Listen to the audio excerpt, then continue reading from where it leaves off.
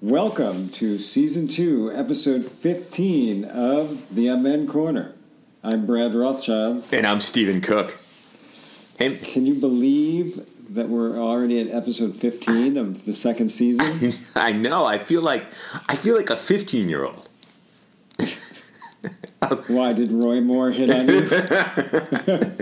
Although, feeling like a 15-year-old isn't anything unusual. Maddie and me have come to saying to Lauren, Mommy, you married a 15-year-old. Yeah. Times 3 and then a little bit. Yeah. Oof. Well, in your behavior, I guess we're all trapped in our 15-year-old selves listening to Van Halen and thinking about whatever 15-year-olds think about. I do want to point out, though, our love for Van Halen is well established, and it was clearly, that era of the mid-'80s clearly had an impact on us. And there were some questionable things. I mean, if you listen to the lyrics of Van Halen, you look at the Hot for Teacher video, I mean, given the era which we're in, there were definitely some questionable things that were going on. It's embarrassing. It's a little embarrassing. But one of the things I'm proud of is, unlike so many other major media outlets and Hollywood, the Unmanned Corner clearly has its procedures in place. This is a respectful work environment. We have not had any claims of sexual harassment by anyone associated with the Unmanned Corner, and I think we should be none of the staff, none of the writers. In all fairness, though, we do pay a lot of hush money. And the NDAs that we have are ironclad. Well, I mean, they'll stop getting their weekly delivery of Zabars.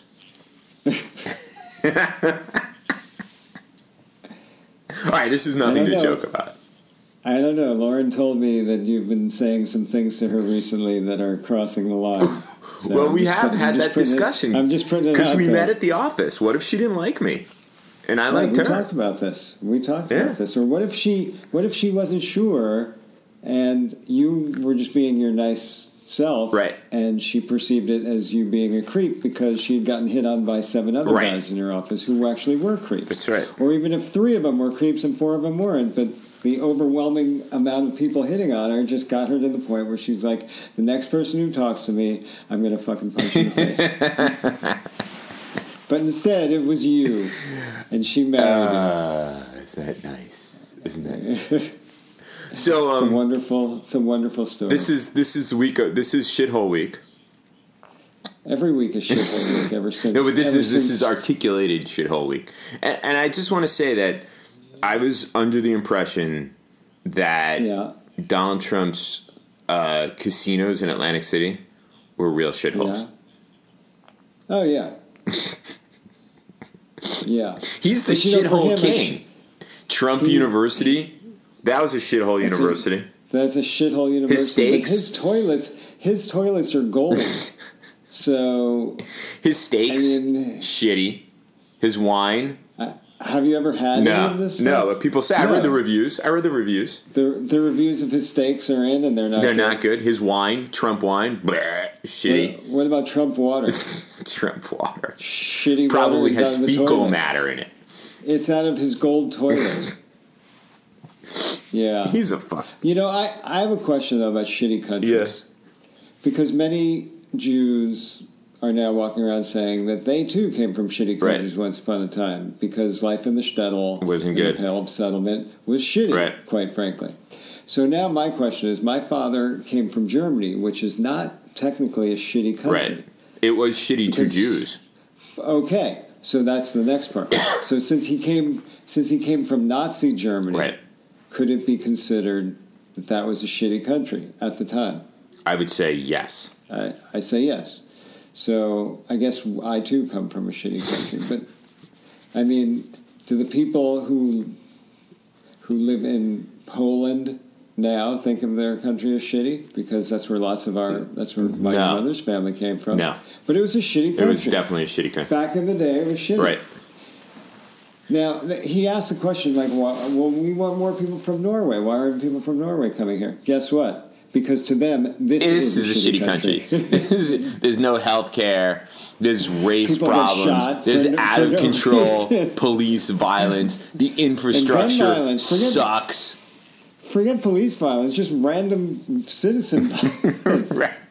Why, if you were from Norway, would you want to fucking come here now? Yeah, there's northern European countries. I was in Denmark, which isn't Norway, but it's close, so close enough. And physically, I stepped off the plane. I got on the train that was perfectly on time. The train to downtown Copenhagen. The train was not onerously expensive. It whisked me to downtown Copenhagen, where I could walk or rent a bike or something to my hotel. I mean, it was a pleasant. You can't do that in the United States. And so why would any Dane want to make Aliyah to this to the United States? I mean, ridiculous shit at this point. That's clearly a non-shitty country. It's definitely a non-shitty country. Jesus Christ! Clearly a non-shitty country. I muted my phone. When you mute your phone, how come I still get the text channel? Whatever. Anyway, because you need to shut off all those controls within your phone, within the app. Yeah. So I'm turning it off. I'm just turning it off. Yeah, just turn it off. Turn it off. Yeah. So it turns out that we're the shitty country. We are the shitty country. We suffer from natural disasters that we can't recover from because we have no proper infrastructure or functioning local governments. We have no functioning federal government. And we have no functioning federal government, so I think. Meanwhile, that there are other countries that are going to start saying when at the influx of Americans, they don't want people from that shitty country, from shithole countries. Sorry, your country's a shithole. I mean, I don't even look at your president. I have to be honest with you. It was something you said. You said, well, why is everybody outraged by this? This is perfectly in character with what the president's been saying from the day he announced his run for the presidency. They're bringing drugs. They're bringing rapists. I mean, this is... everything that he has said, starting from the time that he announced his run for presidency, plus his long family history, all the way up until today, there is every indication that President Trump is a racist. The fact that people are like, holy crap, he called people he doesn't want people from shithole countries, but he wants them from lily white countries like Norway. Why is this shocking? This is just normal course of Donald Trump's thoughts every single day. I don't think we can use the words normal course. Well, normal for him. Donald Trump. Usual, typical. Right. So again, like I said, it wasn't surprising. It shouldn't come as a surprise to anybody. But I feel like there are a couple things going on. One, every week or every half week, it's like, oh, we've hit a new low. How much lower can we go? Right. There is no bottom. Right, there is no bottom. It just gets worse. We're going to keep going lower. It's not a question of how much lower. It's just how much more is he going to get away with. And then the other part of that, the flip side of that coin is the media. And I've said this for a long time, and we've talked about this, about how complicit the media has been in normalizing this. 2 days before the shithole comment, he had that televised photo op or staged cabinet meeting where he uttered 4 consecutive semi-coherent sentences. So on CNN, they were talking about the great pivot that we've been waiting for. They have to give up on this pivot nonsense. He was so presidential. Okay, so he got through one meeting where he didn't fling poo at the wall. And now we're congratulating him on being presidential. We got to get past that idea that, and I mean, again, the bar has been set so low for him that anything he does, short of starting a nuclear war, is considered a success. Let me point out 2 things about that meeting. One, it actually wasn't a cabinet meeting. It was a meeting with Republican and Democratic leaders to discuss DACA. Right. But yes, he strung 4 sentences together. However, he completely contradicted himself 6 times in those 4 sentences. Yeah, that's to the point where Kevin McCarthy, the Republican House leader, had to say no, and pull him back. I mean, we don't mean that. You don't mean that. And then Well, he has no grasp of policy. Right. It's very clear. He's never read anything, and he has no interest in policy. He's clearly bored by this whole thing and wants to be up in his room watching television and eating KFC. It only that actually doesn't sound like a bad thing, by the way. I don't remember what my second thing was, but it, again, reinforces what we know from the Wolf Book and what we all knew anyway, was that he wasn't running for president to win and lead the country. He was running for president to make himself wealthy, something which he actually isn't. So I don't doubt that he wanted to win because he wants to win. Well, he's a narcissistic lunatic, but he viewed losing as winning because it was this new Trump brand and this that. But still, he wanted to win the election, right. And if he wasn't going to win, he was going to dispute the results anyway, and he was going to claim that he won. That's all he ever wanted. Right. He doesn't actually want to do the hard work of governing. And of course not. He's not, as the president, doing the hard work of governing. I mean, it's hard to govern when you're golfing 1/3 of the days that you're in office and when you watch TV 4 to 8 hours a day. I mean, that requires a serious commitment. Dude, what do you do 4 to 8 hours a day of TV? He's a semi-retired 71-year-old. That's right. What do you playing golf and watching TV? Fox News. Every day is a Saturday for the president. Think about he has executive time till 11. Like, he takes his first meeting at 11 and he wraps up by 6. He's just like those schmuck doctors who've retired to Florida and, see a few patients on the side. They watch Fox News, they get angry, and they play golf. That's it, except he doesn't have their pedigrees. He doesn't have their intellect. Yeah, because he's from a shithole country. He's from a shithole family is what he's from. Seriously, I mean, the outrage, I can understand people are outraged that he articulated that, but honestly, there's nothing shocking about what he said. Exactly. Nothing. I mean, and then, I can't even watch some of these apologists and spin doctors coming on to say, like, this isn't about race, it's about economics. Bullshit. What's that fat fuck's name? What's it, Jason Miller? I don't know. I was flipping through channels. I saw him. It's the reason why I stopped on him is every now and again I see him walking around the neighborhood where my office is, and I'm so tempted to be like, and just unload on him. But I think that you should. But it's very unprofessional. I guess it's very unprofessional. I mean, there's people kind of who I interact, council members, things like that. I don't know. You know what? He should be exposed for what it is, and forget about professionalism. And I mean, they don't play by rules. Yeah, why should it's you true. Play by rules? It's true. Is your boss going to get angry at you for calling a fascist enabler a fascist enabler? No, I guess not. Exactly. So stick it to the man. Stick it to the man. Sticking it to the man. Sticking it to manitis. Sticking it to the man. But one of the things I wanted to talk about this week, you had an interesting meeting that I think we should share because there's a lot to talk about. Yeah, so I had a meeting, an informal meeting, a get-together over coffee with a prominent professional Jew in Washington, D.C. Quite prominent professional Jew. So when you're a professional Jew, do you get like some sort of certification that says like Jew? No. It's like your Jew diploma. No, but you are a leader. You are a leader of a Jewish communal leader. A Jewish communal leader. You're not a man or woman of the cloth, but you are a leader in the alphabet soup of Jewish organizations. And this is a pretty prominent one. Anyway, in the Aleph Bet soup. The Aleph Bet. If the Aleph Shin Bet soup of oh God. Wow, that was rough. It was our friend Evan Traeger-Muni, who is a dedicated Amen Corner listener. I think he listens on his commute to Jerusalem. Let's give Evan a quick shout out. Let's give Evan a shout out. Hey, Evan. What's up, man? I hope that drive to Jerusalem isn't killing you today.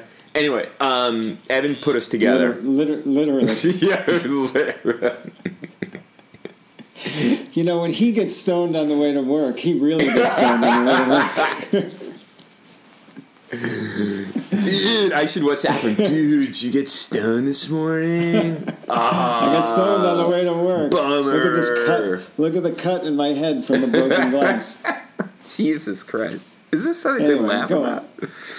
I commuted with him one day, and when I was in the Holy Land in the spring of 2016, and the road that he takes is one that was built, and it does cut through parts of the West Bank, and he lives, in between Jerusalem and Tel Aviv. And the road was originally, it wasn't one of these roads that was just for Israeli Jews.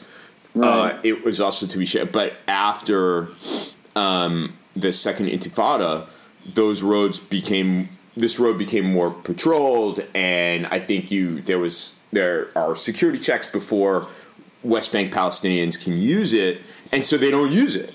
And so, for all intents and purposes, it is only for Israeli. And so we were driving it. It wasn't built that way. It wasn't built that way, but it turned out that way. And so, there's a security fence along it and watchtowers. And so essentially, it is only for Israeli Jews. And so, I was taking pictures of it, and Evan is a big liberal, and he was like, I drive this all the time, and then your reaction to it, though, kind of shook me out of my kind of complacency and like everydayness about it. Because I'm taking pictures and I'm like, holy shit, and whatever. Anyway. Well, he's normalized it. Well, look, if that's the easiest way to get to work, I guess, that's, I mean. We actually last summer, or 2 summers ago, were on that road when we drove from Tel Aviv to Jerusalem. And the other day, we were talking about something funny that happened in the car that evening when we were driving. And the kids made up lyrics to some song about my mom. Right. And the other day, Jordan was like, I just want to pause there for a second. You see that, Nana? You're not the only Nana who gets made fun of. Okay, go ahead. That's true. All grandmothers get made fun of. And Jordan was like, you realize that song was written in the West Bank. I'm like, really? Like, do we have to go there with everything? Like, just let it be. Like, just let it go. Well, so no, anyway, I think my kind of like,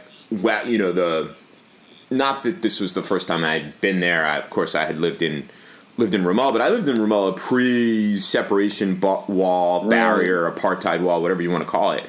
And so I think this kind of Evan kind of became renewedly uncomfortable over this road. Not uncomfortable that I was uncomfortable, but uncomfortable at the situation. Anyway, so Evan and I have had long conversations about my kind of alienation and disaffection for organized Judaism in the United States. Lauren and I thought you only had those conversations with me. Now I'm jealous. I'm sorry. Now I'm jealous of Evan. And that, we had belonged to this synagogue in the DC area for a couple of years, and that I for a variety of reasons I could no longer continue. One of it was that my Jewish values were getting wrapped around politics, and specifically kind of right-leaning Israeli politics, and that's not why I was going to to synagogue. I wanted to be spiritually nourished. I didn't want to be propagandized about going to the AIPAC policy conference So that was the tenor of everything at synagogue. So it was by the leadership. The leadership made a conscious choice that they were going to drag the congregation to the right. And then there were other alternatives. None of them seemed much better because all these synagogues seemed to wrap politics. And then we looked at the Reconstructionist synagogue too, like Granola Crunchy, like in the other direction kind of thing for me. So anyway, and just the whole idea, and we've talked about this a lot, the whole idea of self-appointed leaders of the community who don't speak for us. Anyway, so Evan, so you went to meet with this guy, and we had this conversation, and there was actually much more agreement about what the problems were than disagreement. Except it struck me that there was, and this guy struck me as he's younger, he's dynamic. I think that he's willing to speak out, but I also think I detect, whether you generously want to call this being diplomatic, or not so generously call it fear, that there are a lot of people like this out there. People who are in the community who question the way in which the terms of the debate have been framed by the self-anointed leader, an older generation, but they're afraid to speak out. Because unless you agree with certain things, and the posts keep moving. So now, unless you are completely on board with Likud and what they're doing in Israel, whether it is annexation of the West Bank, whether it's in service of annexation in the West Bank, silencing opposition groups, silencing non-governmental organizations, establishing penalties for people who receive money from organizations or for organizations that the government doesn't like, that you're anti-Israel, that you're not sufficiently Jewish. The curtailing of democracy in Israel is what you're talking about. And more specifically, Netanyahu has been prime minister for a long time. Longer than any other Israeli leader. Yeah, including Ben Gurion. 2009. Is it 2009 that he... So 9 years, and then he had a previous turn as prime minister between 96 and 99. Yeah, so he's now the longest-serving prime minister in the history of Israel, and essentially, especially in the last decade, and it's probably gone on longer, the organized American Jewish community, when it talks about Israel, is only accepting of the government line. Right. That's the only, when you say I'm pro-Israel, and I actually once asked one of my friends who, we had this almost surreal conversation in 2012 when Obama was running against Mittens for president, and he said that he was going to support Romney because Romney was more pro-Israel. Right. And I was like, well, okay, explain to me. I had a few problems with that statement. I said, but explain to me what pro-Israel means to you. Right.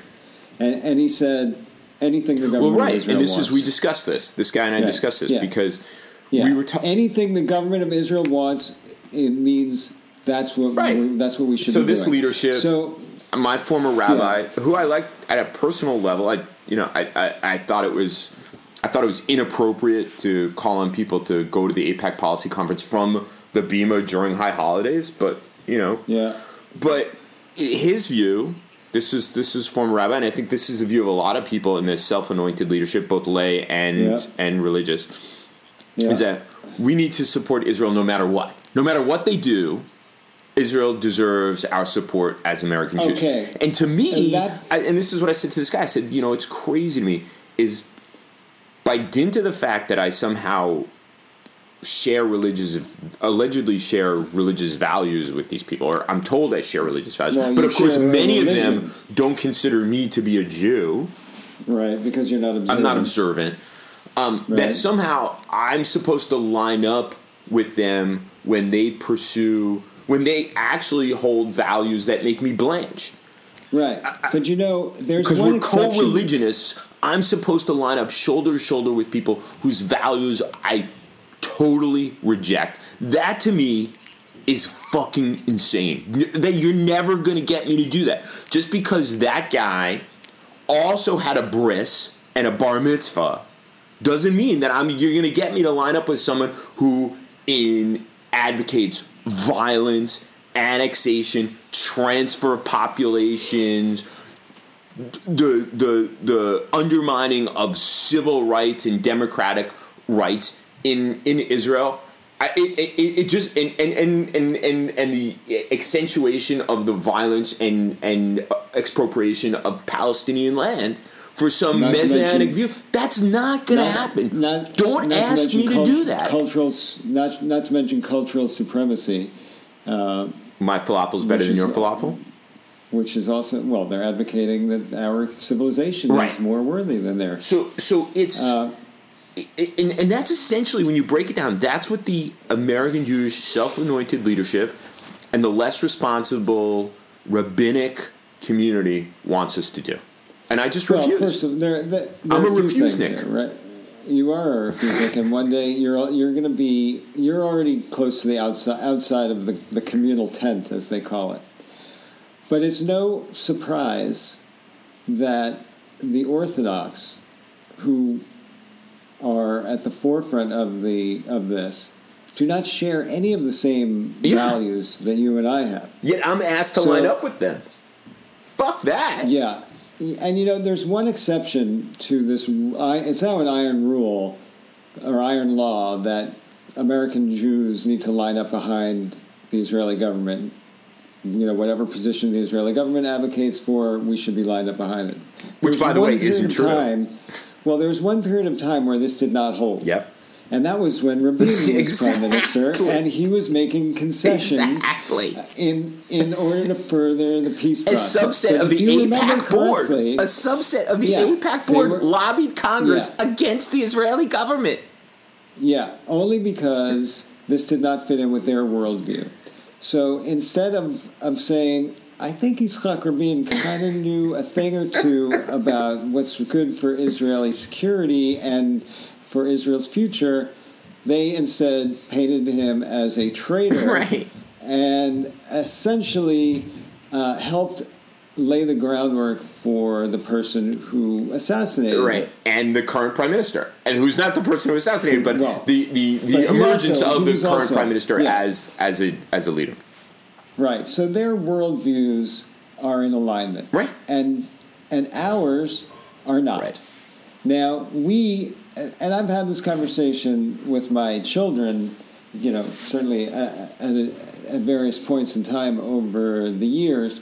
The thing that the quote-unquote, organized American Jewish community does is it is essentially writing a blank check to Israel. It's saying, Israel, right or wrong, this is our team, and we're supporting Except when they want to make peace. Right, except when they want to make peace. And but what I've always said... How much peace did they really want to make? During Oslo, well, the number of settlers in the West Bank doubled. So we have to qualify to make peace part. Yes, but at least they were... there was a peace process. There was some hope. There was a genuine sense that there was a You're never going to cure my terminal cynicism, but I take it. That's true. Anyway, what I have always said to my kids, because, we spend a lot of time in Israel over the years. We have family there. We have friends there. We have many. Our ties are deep and strong. But what I've talked to my kids about is the difference between us and the Israel right or wrong people is that for them, the fact that Israel exists is the most important thing. Right. And they're not overly interested in what kind of Israel exists. They just want an Israel to exist. But for us, if Israel does not stand for values that we believe in, how can we continue to support it? To support it? Because it's not just the form of a state that's important, it's the content that makes up the state that's important. And we have always, if you read the Israel's Declaration of Independence, which, like all declarations of independence, are aspirational documents more than anything. If Israel could live up to that document, it would be the place that you and I and every American Jew, every liberal American Jew would be happy to support. Right. Because it does stand for democracy and human rights and universal values. One question: when I read it, can I do it in my Israeli English? Israel is the home of the Jewish people. Yeah, you're gonna have to read it in the original. Oh God! I only got to Kitab Bet in Hebrew. Yeah, in Hebrew. Because I was mesmerized by my beautiful Ulpan teacher. Shira. Yes, she was like a song. Mentioned that. Anyway, you mentioned that. So, I'm sorry, I interrupted your soliloquy, your eloquent soliloquy about the Israel's founding document and it living up to it, and that would be something that would be great. But really, if we're not focused on what kind of state Israel should be, and we're only focused on Israel needs to survive at all costs, then this is what we get. Right. We get people who will support a government that is willing to bash media and the free press and minorities and immigrants and asylum seekers and anybody that is not an Israel right or wrong, and we see the same thing in America. These are these are two sides of the same coin. What strikes me about Israel, the way in which the debate has been framed, that the language of discussing it is changing. So, in the way in which our language here about our politics is changing, the bars are being lowered, the goalposts are being moved, things that were no longer acceptable have become acceptable by changing the language. So, like what? Well, so I posted a piece that I did last Sunday about Israel's annexation of the West Bank, the coming annexation, and that the status quo is essentially a strategy for annexation. And a couple of people, but one in particular with whom I went to camp with, said, there is no such thing as occupied territories. Oh, Jesus. Yeah. Right? They're not occupied. Yeah. They're disputed territories. They're not occupied. So, and this is language that has been started out on the way on the right and has become part of the mainstream discussion of it. The U.S. ambassador to Israel, who has financially and politically supported the expansion of settlements, refuses to utter the words occupied territory.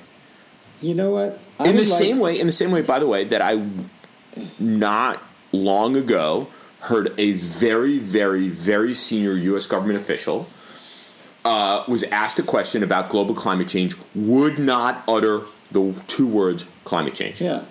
Look, it's 1984. This is 1984. Yeah. There is no climate change. There is no climate change. There is no occupation. Right. I would invite people who say there is no occupation to go to the West Bank for themselves, and not on an organized tour by the UJA or by the American Friends of the Settlement Movement or whatever. Right. But spend time in a Palestinian village. Right. Not even a lot of time. Spend one day. Right. Spend one day on the West Bank. Aren't you going to move to one? Yeah, my family and I are going to move to Nablus. Pretty. Not as settlers. Not as settlers, right. We're just we do not want to be settlers. We just want to live in a Palestinian town. So we're going to rent like a nice apartment, and people will be like, what exactly are you doing here? It's like, we heard the hummus was great. We're the Goldbergs from Queens, and we heard that you could get good deals on real estate out here, and the food is fantastic. The food to die for. So we're just here to hang. Can you imagine? Like, that would freak people out. Everybody. First of all, nobody would believe us, right? Because who in their right mind would do that? Well, this is a strategy that the settlers have used.